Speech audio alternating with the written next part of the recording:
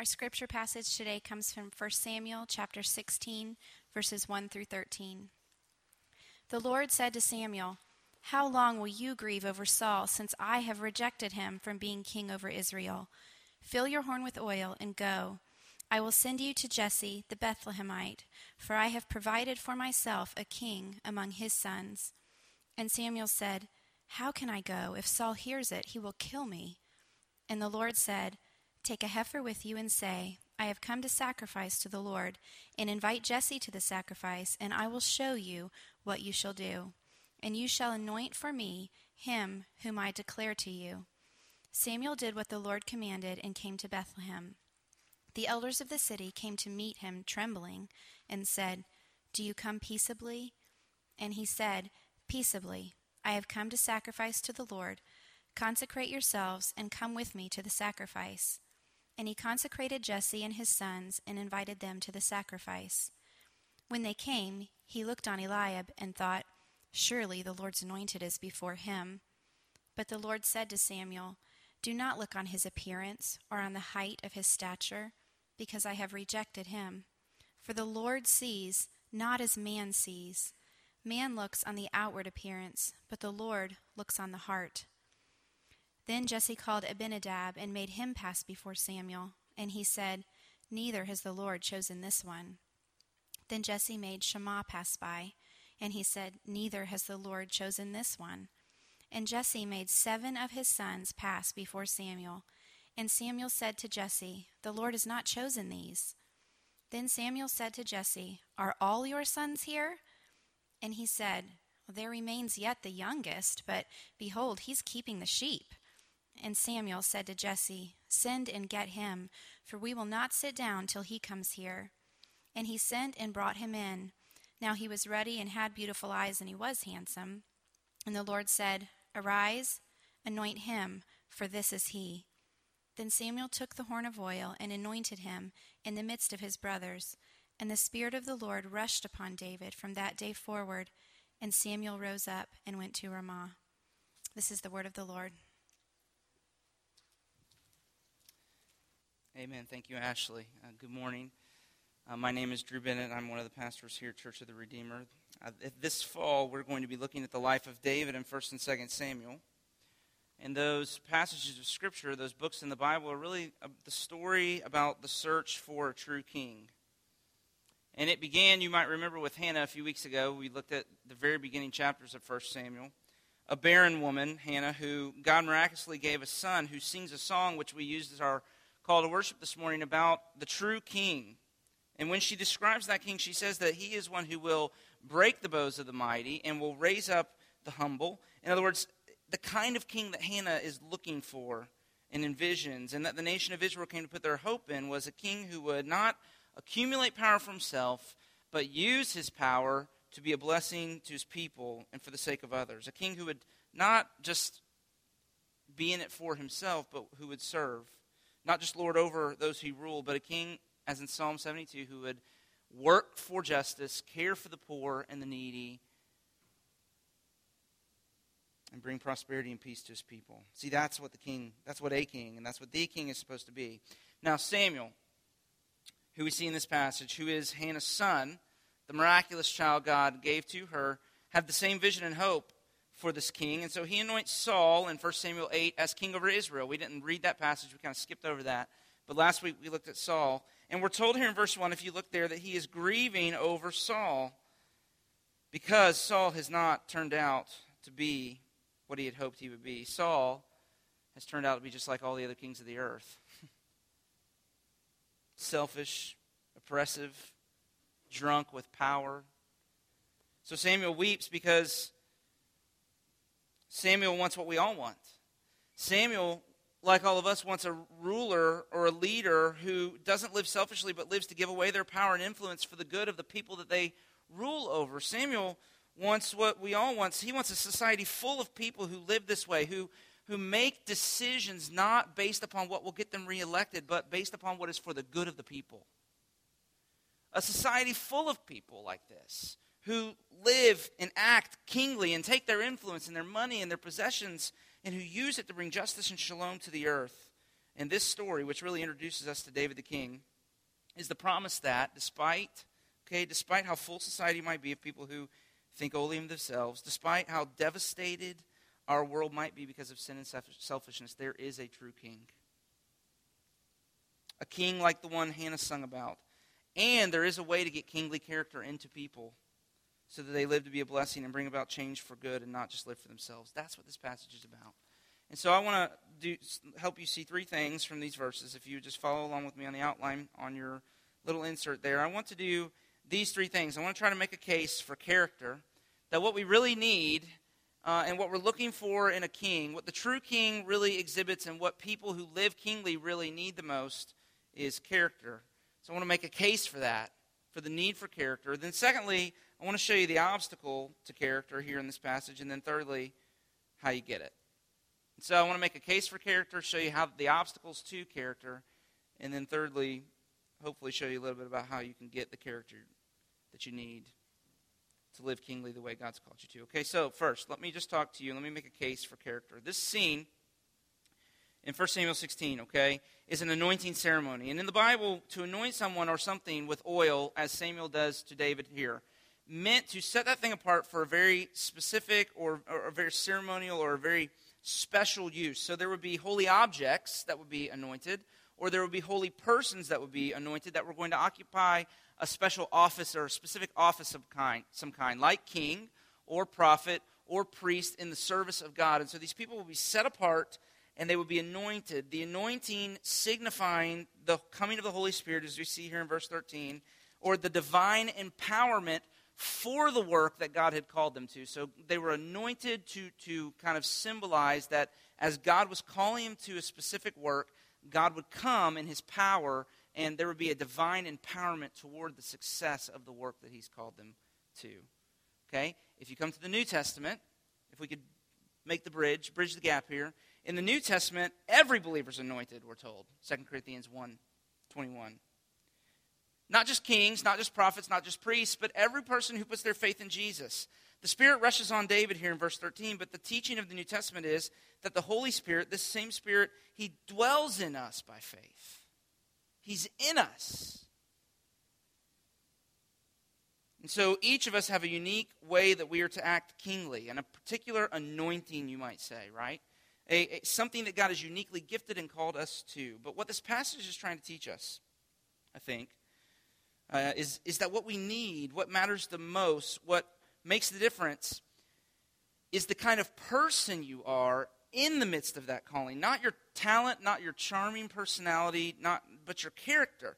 The kind of person you are in the deep places of your heart. So the spiritual power that comes, right? The promise of the Spirit that comes through the anointing is not so much to do with your charisma or your talents or your gifts, as much as it is that the spiritual power comes in the renovation of the heart in producing heart change and heart character.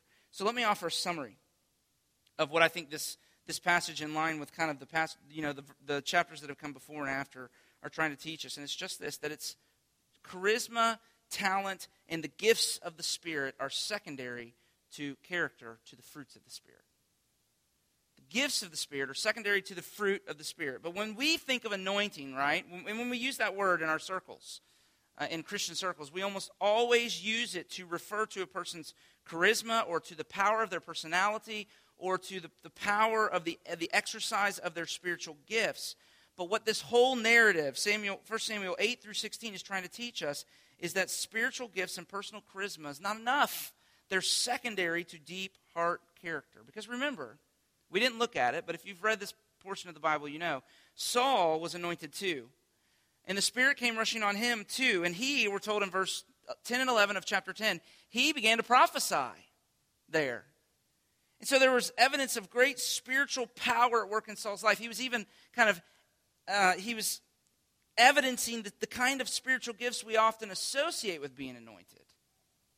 There's spiritual power at work, and yet we're told that here God's rejected him because he didn't have character. He was selfish. He was hungry for power. Jonathan Edwards preached a sermon. And these old guys, way back, 250 years, their sermon titles are awesome. I mean, they are into like 3 and 4 sentence long sermon titles. It's great.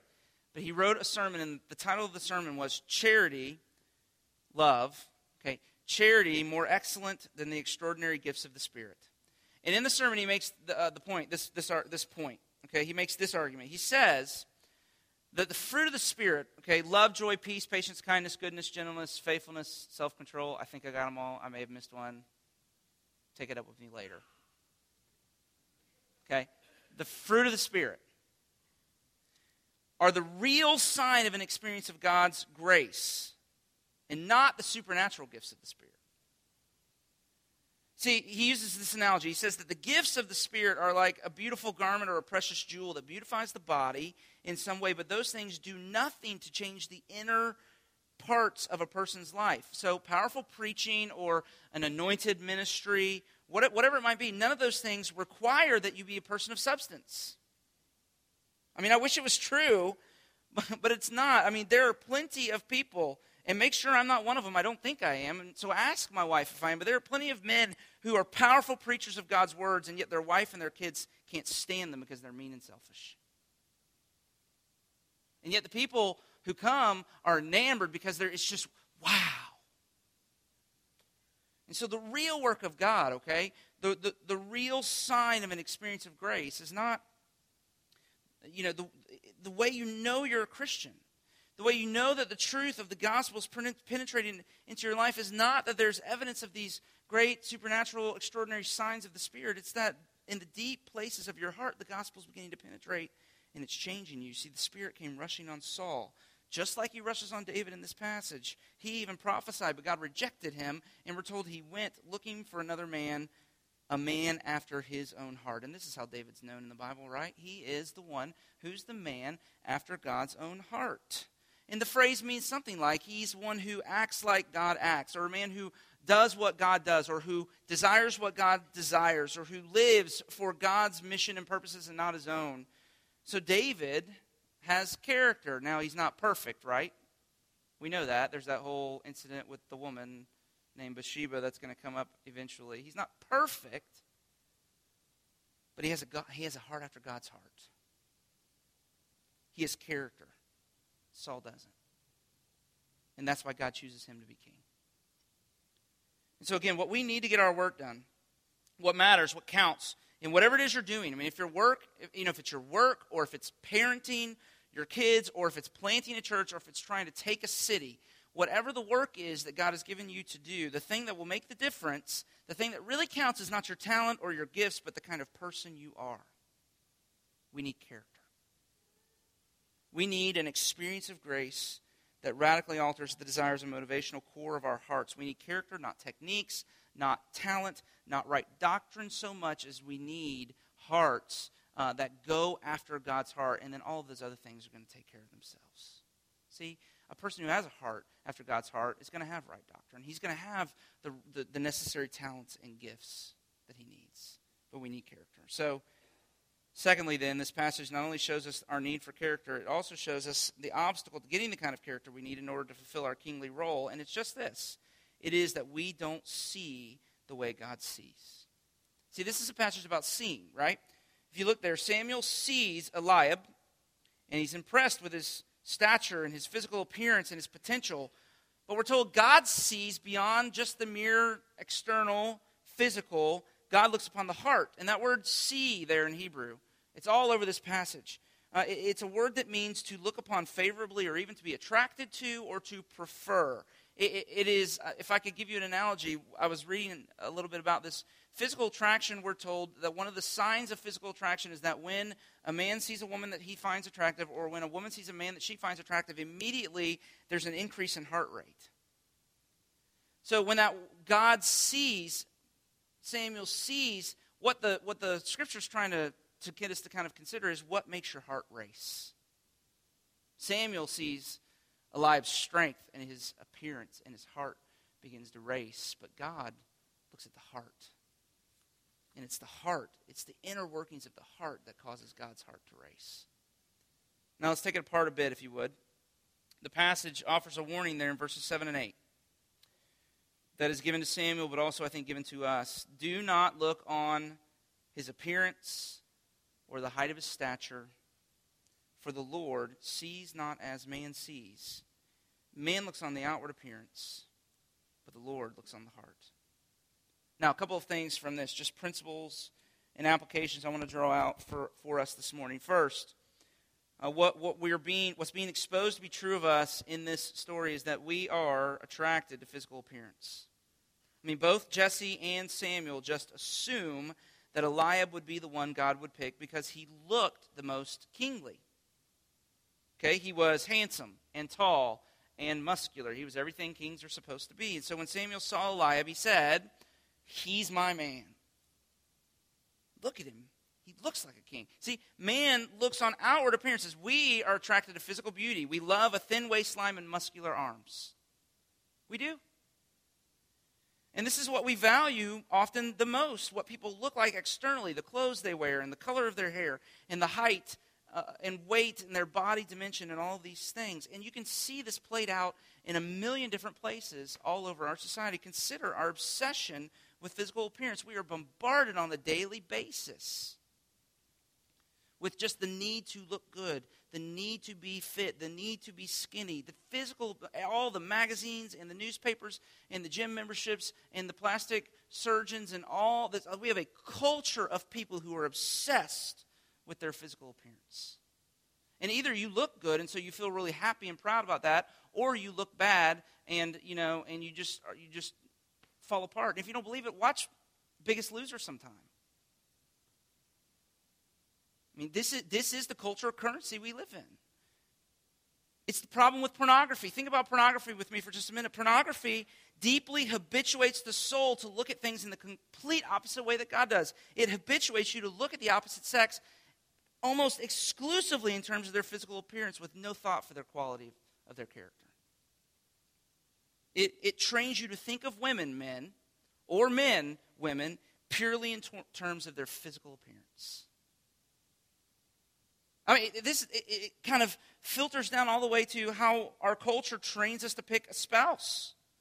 We train people in our culture to pick spouses the way that Samuel tries to pick a king in this passage. Question number 1, is she hot? Right? Does he have six-pack abs? I mean, I thought about this, and I'm probably guilty of this, but when men boast, when I hear men, even the men that I hang out with in this church, when I hear men boast about their wives, it seems like the only boast that counts anymore is the Ricky Bobby prayer, "I thank you, God, for my smoking hot wife." Right? And that's the only thing that counts. I mean, that's the only compliment men can come up with anymore. And very rarely do you hear a man boast about their wives and it not be in reference to their physical appearance. Why? What are we teaching our daughters is the most important thing. See, we are obsessed and attracted to physical appearance. But we're also attracted to charisma and gifts and abilities. We're enamored with people who are powerful and talented and charismatic. I mean, we love hype. And this is the other part of the mistake Samuel makes. He looks at Eliab, and at this time, to be big and strong when most people were small was seen as almost a talent. And so Eliab is strong and he's big and he has all of the qualifications to fulfill the job description. He's the firstborn. I mean, he's obviously the one that God has chosen because, look at him. He had all the gifts, all of the things he needed to get the work done. And by the way, this was the appeal to Saul too. He's described in 1 Samuel 9:2 like this: "There was not a man among the people of Israel more handsome. From his shoulders upward, he was taller than any of the people." See, that's the kind of guy you want to be king. Right? Israel wanted a strong king to lead them in battle, and Saul was their man. And the problem is, if you go to places like 1 Corinthians 13, where Paul is writing to the Corinthian church, he says, you can be the kind of person who, through the working of God's Spirit, you can speak in the tongues of men and angels. You can say to a mountain, "Move," and it will move. You can feed the hungry and give all of your money away to the poor. But if at the core of your life, if you're doing all of those things and there's not character, you're not motivated by love, there's not, in other words, nothing really is happening on the inside. You just are all these massive displays of all this great stuff you're doing. He says you're nothing. See, but we are attracted to physical appearance, and we're obsessed with it. We're attracted to charisma and gifts and abilities, and we're obsessed with it. We choose churches based upon the charisma of the preachers. Just tons of ways that these things get fleshed out in our lives. But God doesn't see the way we see, and he doesn't choose Eliab or any of the other brothers. Now, why? And the answer that is given to us in this passage is that he does not look on appearance or stature. Physical beauty is not attractive to him. He's not impressed with talent or intelligence. God sees in a completely different way than we see. He looks upon the heart. Verse 7. Heart character is what makes God's heart race. Now there's an odd but very important verse in 1 Peter 3 where Peter instructs Christian women that they should not try for physical beauty. They shouldn't, he says, adorn the external. In other words, spend lots of time fixing their hair and assembling a wardrobe or having just the right accessories, for the occasion or whatever it might be. Instead, they should work hard to beautify their interior lives. And these are his words. He says, let your adorning be the hidden person of the heart with the imperishable beauty of a gentle and quiet spirit, which is in God's sight very precious. Now, it's really interesting because the word in that passage that gets translated adorn is the Greek word cosmos, or the word that is used for the universe that God has ordered and created and made beautiful. In other words, Peter says, don't spend all of your energy. Don't order your life around the goal of being beautiful on the outside. Don't make that your cosmos. Because if you do, you're putting all of that work and effort into nothing. It's foolish to spend all of your time trying to beautify your physical body and neglecting your soul, because the body eventually falls apart, okay? I hate to break. If I've got to be the bearer of bad news, it will sag, it will wrinkle, it will weaken.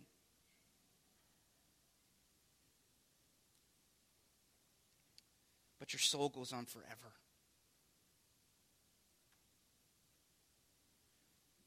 So what Peter's saying, and I think what this passage is saying, is work to make your soul as beautifully adorned as it possibly can be, because God looks on the heart. He's attracted to heart character. What's beautiful to him there in 1 Peter is a gentle and quiet spirit. That's what matters. That's the kind of person that catches his eye. Somebody who doesn't have to make a big deal about themselves. Somebody who's content to go unnoticed. Just gentle and humble and quiet. And you see, the obstacle to developing the kind of character that will make us kingly is that we are naturally drawn to and enamored by the exterior. We are attracted and obsessed with external beauty and gifts and charisma. And so we spend all of our time at the gym trying to get or keep physical beauty, and we neglect the habits and disciplines that beautify the soul. This is epidemic in the church. And we do it because we don't see how God sees. We don't value what he values.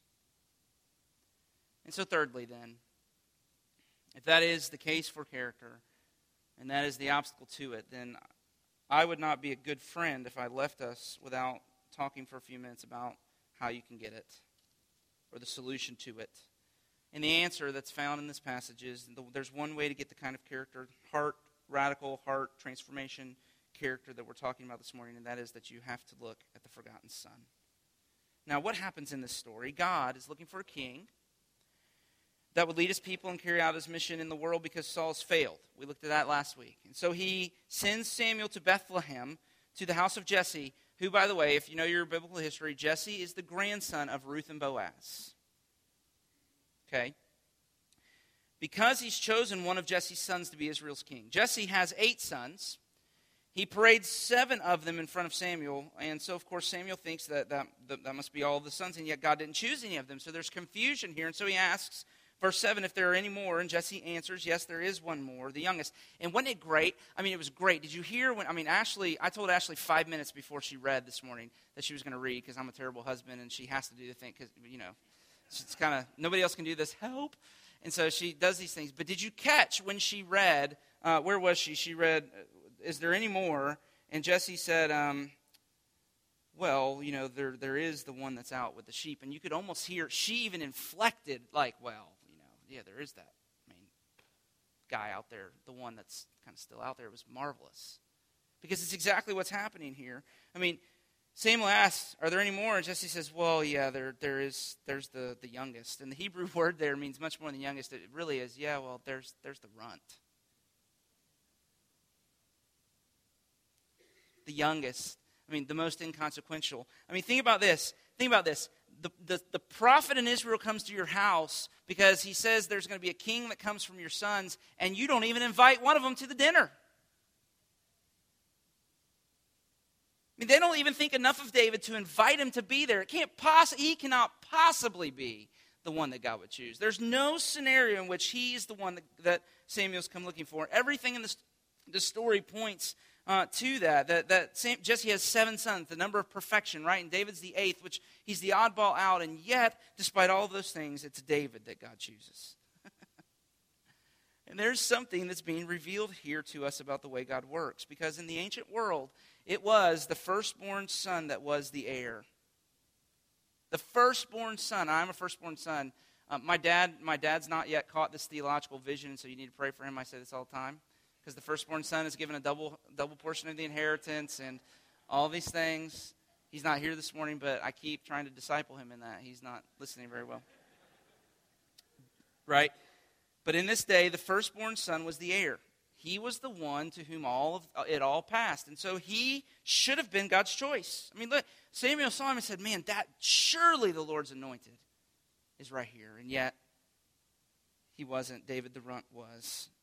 So what we see is God passed over the most qualified and chose the least qualified. And in every place in the Bible where God works, I mean every place, without exception, every place in the Bible where God steps in and begins to work, he works against the world's values.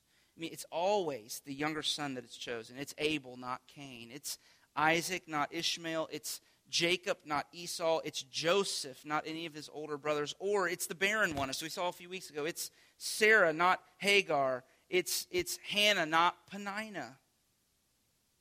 I mean, so everywhere you look in the Bible, this is what happens. The most qualified one is passed over, and the least qualified one is brought in. And this is what Paul's meditating on in 1 Corinthians chapter 1, which is why I included it as an assurance of pardon. He says that the way it works, the way the gospel works, is not many wise, not the powerful, not those of noble birth, but the foolish and the weak and the low and the despised. I mean, God passes over the qualified and chooses the unqualified. He works not in spite of their weakness. He works in them because of their weakness and their foolishness. And so you come to stories like this and you say, why does God do it this way? Why does he always consistently work against the cultural values that way? Why the runt and not the firstborn? Why the barren woman and not the fertile wife? And the answer is right there in 1 Corinthians 1 if you want to look. God says it's not the wise and not the powerful and not those of noble birth, but the foolish and the weak and the low and the despised, so that, purpose clause. Why? This is the purpose. So that no human being may boast in the presence of God. It is because of him that you are in Christ Jesus. Now, what does that mean? See, Paul says that we're prone to boasting. We boast about our social status or our intelligence or our spiritual resume or whatever it might be. We look to those things to save us. We try to turn them into a righteousness. In other words, they become ways of our trying to beautify ourselves. And the reason we put so much emphasis on these outward things is because there's a profound emptiness inwardly. We're empty on the inside. Inwardly, we're profoundly insecure. And so we're constantly looking for something to fill up the emptiness, something to make us feel good about ourselves. And so we turn to physical beauty or social status or job success or moral accomplishments, and we turn those things into boasts. They become adornments. We try to adorn ourselves with them. We try to beautify ourselves with these things. And that's why God works so deliberately to subvert our value systems, because big muscles don't get you anywhere with God. Talent doesn't count with him. Salvation doesn't work that way. Salvation doesn't come to those who've beautified themselves. Salvation comes to the ugly. It's grace. It's because of him, Paul says. It's because of what he has done. It's because of his love. It's because of his work that you're in Christ Jesus, not anything you've done. Paul says the weak are chosen, not the powerful, and the nobodies are included, not the somebodies, because powerful people tend to make their power a boast. And somebodies tend to make their talent or their success or whatever it may be a boast. It becomes their righteousness. It becomes their beauty. And what God is trying to drill into our hearts is those things can't save you. They can't make you beautiful. Not in God's eyes. And so what we learn is that all of our troubles and struggles in obedience are there because we're doing this. I mean, the reason it doesn't work to have a just do it sermon, right? Just get out there and get it done is because it's not enough to just go do good things. We need a changed heart, because if we don't have a changed heart, when we go out there and begin to do things, we'll be doing them to try to beautify ourselves and not resting in what God has already done to make us beautiful. You see, there's a sin underneath every sin. And it's the sin of unbelief. It's the sin of not resting in Jesus, not trying to find a boast, trying to find something, whatever it may be, academic success, kids that obey, whatever it might be, to find some boast, some way of beautifying ourselves. And it's that pursuit that creates all of the dysfunction that is the sin underneath every other sin. And so if you think about the places where you struggle to have character, maybe you struggle with lying like I do, or cheating. Like one particular of my children really struggles with cheating if we ever play games. Well, why? Why do you lie? Why do you cheat? Well, the reason most people lie, the reason I lie, is because I'm scared to death of the disapproval of other people. And so I'll tell them whatever they want to hear, because that way they'll still like me. It's the same for cheating. Most people, and this is true of the child that I'm thinking of in particular, they cheat because they're afraid of failure. They can't finish second. They have to finish first. And so if the root of your sinful behaviors, what's being exposed there is the root of your sinful behavior in those things is insecurity. I need people to approve of me. I need to prove that I can finish first, not second. But it's to say, why do you overwork? Why do you overspend? If you overwork or if you overspend, then if you look deep enough, you'll see you're still trying to beautify yourself instead of looking to Jesus to beautify you. And so whatever it may be, if you trace the root of your sinful behavior back down to the foundational core, it will be something like fear of disapproval or fear of failure or insecurity, or you're just empty on the inside, and so you're looking for something to try to make you beautiful. And you can't just decide you're going to be good. That work that way. You've got to deal with your fear and insecurity, because character is about the motivational core of your heart and not just external behaviors. Remember 1 Corinthians 13. If you have not love, but you speak in the tongues of men and angels, if you have not love, in other words, if your heart has not been radically changed by the gospel, and yet you give all of your money away to the poor, God says that doesn't count for anything. Because you're whatever money you may be giving, you're not doing it out of gratitude for what God has done. You're doing it to try to make yourself beautiful in His sight. So it's about you. So you have to have the core motivations and desires of your heart changed. That's how you get character. But practically, how does that happen? And this is what I want to finish with. If you want character, you have to have an experience of grace. In other words, the love and the grace of God has to come into your heart and fill up the emptiness. You have to have God's love and acceptance come in and overcome your insecurity. And that's the reason it is David and not Eliab. That's the reason it's Jacob, not Esau, Hannah, not Peninnah, and Sarah, not Hagar. It's because what the Scripture is trying to teach us from beginning to end is that salvation is by grace. Salvation comes not to the most qualified, it comes to the least qualified. Because it's not a matter of what you do, it's because of Him you're in Christ Jesus. We are loved and accepted not because we can squeeze into slim fit jeans, but because God has put His love on us in Christ Jesus, even though, like David, we were the least likely candidate for it because of our sin. Now, do you know that? Do you know that? Has that truth come home to your heart? Have you had a genuine experience of the grace of God in the Lord Jesus Christ? See, the passage is pointing us to the gospel. And you see that where Samuel says of Eliab, surely this is the Lord's anointed. And that Hebrew word anointed is the Hebrew word that was translated in the Septuagint to the Greek word that is the word for Christ, the Christos. Surely this is the Lord's Christos. Isn't that interesting?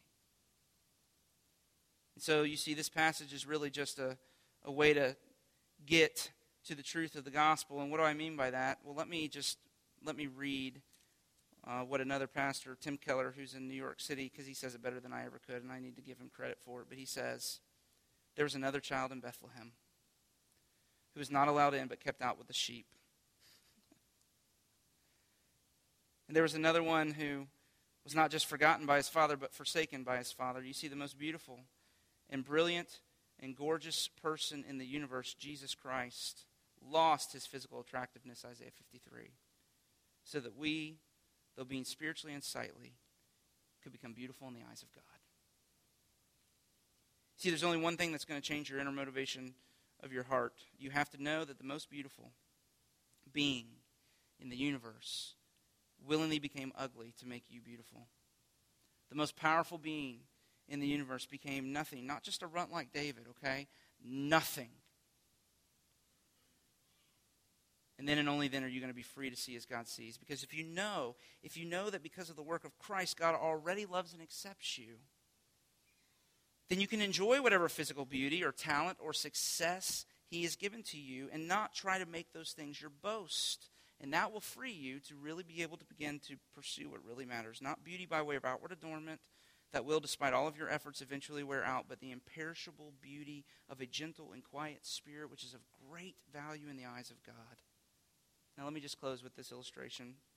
In C.S. Lewis's book, The Great Divorce, which is a book about heaven, and it really is pretty fantastic. The narrator, who's being given a tour of heaven, he tells about seeing a parade in heaven, and it is all that he can. It's all in honor of this woman who, in his words, it's fascinating. He says this woman is blindingly, she is just unbearably beautiful. She's so beautiful, he has to avert his gaze because of the brilliance of her glory. And the narrator wonders who she is, and when he asks, his guide answers, it's someone you've never heard of. Her name on earth was Sarah Smith, and she lived at Golders Green. And the narrator says, she seems to be, well, a person of particular importance. Said his guide, she is one of the great ones. You have heard that fame in this country and fame on earth are two quite different things. Well, she must have had a huge family. Look at all the people with her. Are they her sons and daughters? No, she had none. Well, then who are these? He asks, and this is the guide's answer. He said, every young man or boy that met her became her son, even if it was only the boy that brought meat to her back door. Every girl that met her was her daughter. Everyone that came near her had his or her place in her love. In her they became themselves, and now the abundance of life she has in Christ from the Father flows into them. It's like when you throw a stone into a pool and concentric waves spread out further and further, who knows where it'll end? Listen to this statement. He says, already there is joy enough in the little finger of a great saint like her to waken all the dead things of the universe into life. Tim Keller, again, in preaching on this, in light of, he uses as an illustration as well, and he says, in light of that, even if you could be the supermodel, it's temporary. It's over. It's not real. It's not who you are. Even if you could be the supermodel, if only for a moment, don't try to be a supermodel. Be Sarah Smith from Golders Green, and then you'll be that forever. But in order for us to really begin to pursue what really matters in the eyes of God, as we've said, it takes the knowledge of his love being set upon us in Jesus Christ. And so as we continue to worship together this morning and as we sing in just a minute, we're going to sing a song of faith and repentance where we say, Jesus, I come to you. I'm coming to you out of my darkness, out of my despair. I'm coming to you. And so as we sing this song, let's pray that God would increase our faith in the gospel so that he might do this great work in our hearts. Let's pray. Lord Jesus, we marvel at the truth of the gospel that you who were the most beautiful became ugly. And all of us in this room carry around a secret desire to be beautiful. We want to be beautiful. We want people to look upon our beauty and stand amazed at us. And yet you, who were the most beautiful, did not consider your beauty something to be held on to, but you willingly gave it up to become ugly that we might be made beautiful. And you who were great did not consider your greatness something that was worth holding on to, but you became nothing in order to make us great. We confess to you how little faith we have in that truth because we are still all of our lives going around trying to make ourselves great and trying to win a beauty for ourselves, and it's just ruining our lives. It's ruining our relationships. And so would you come and would you even this morning convince us of the truth of your love for us, that all of our boasting might cease, that our mouths might be shut, and then we might truly come to delight in and rest in you. Because only then will we become the kind of people that can live in the world kingly, that you could use to further your kingdom and to bear fruit that would be to your glory. But that's our desire. And so we pray you come and do these things, and we pray in Jesus' name. Amen.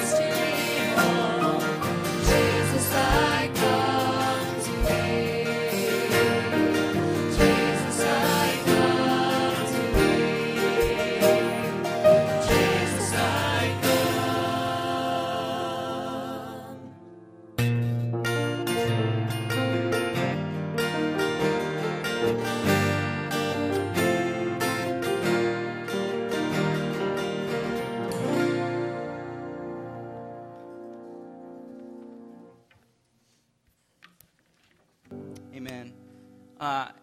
If we truly set our hearts on the goal of God coming into our lives and producing character in us, then I need to warn you what that means. That when the Spirit came rushing upon David, he sent him into a time of incredible suffering and temptation and trial.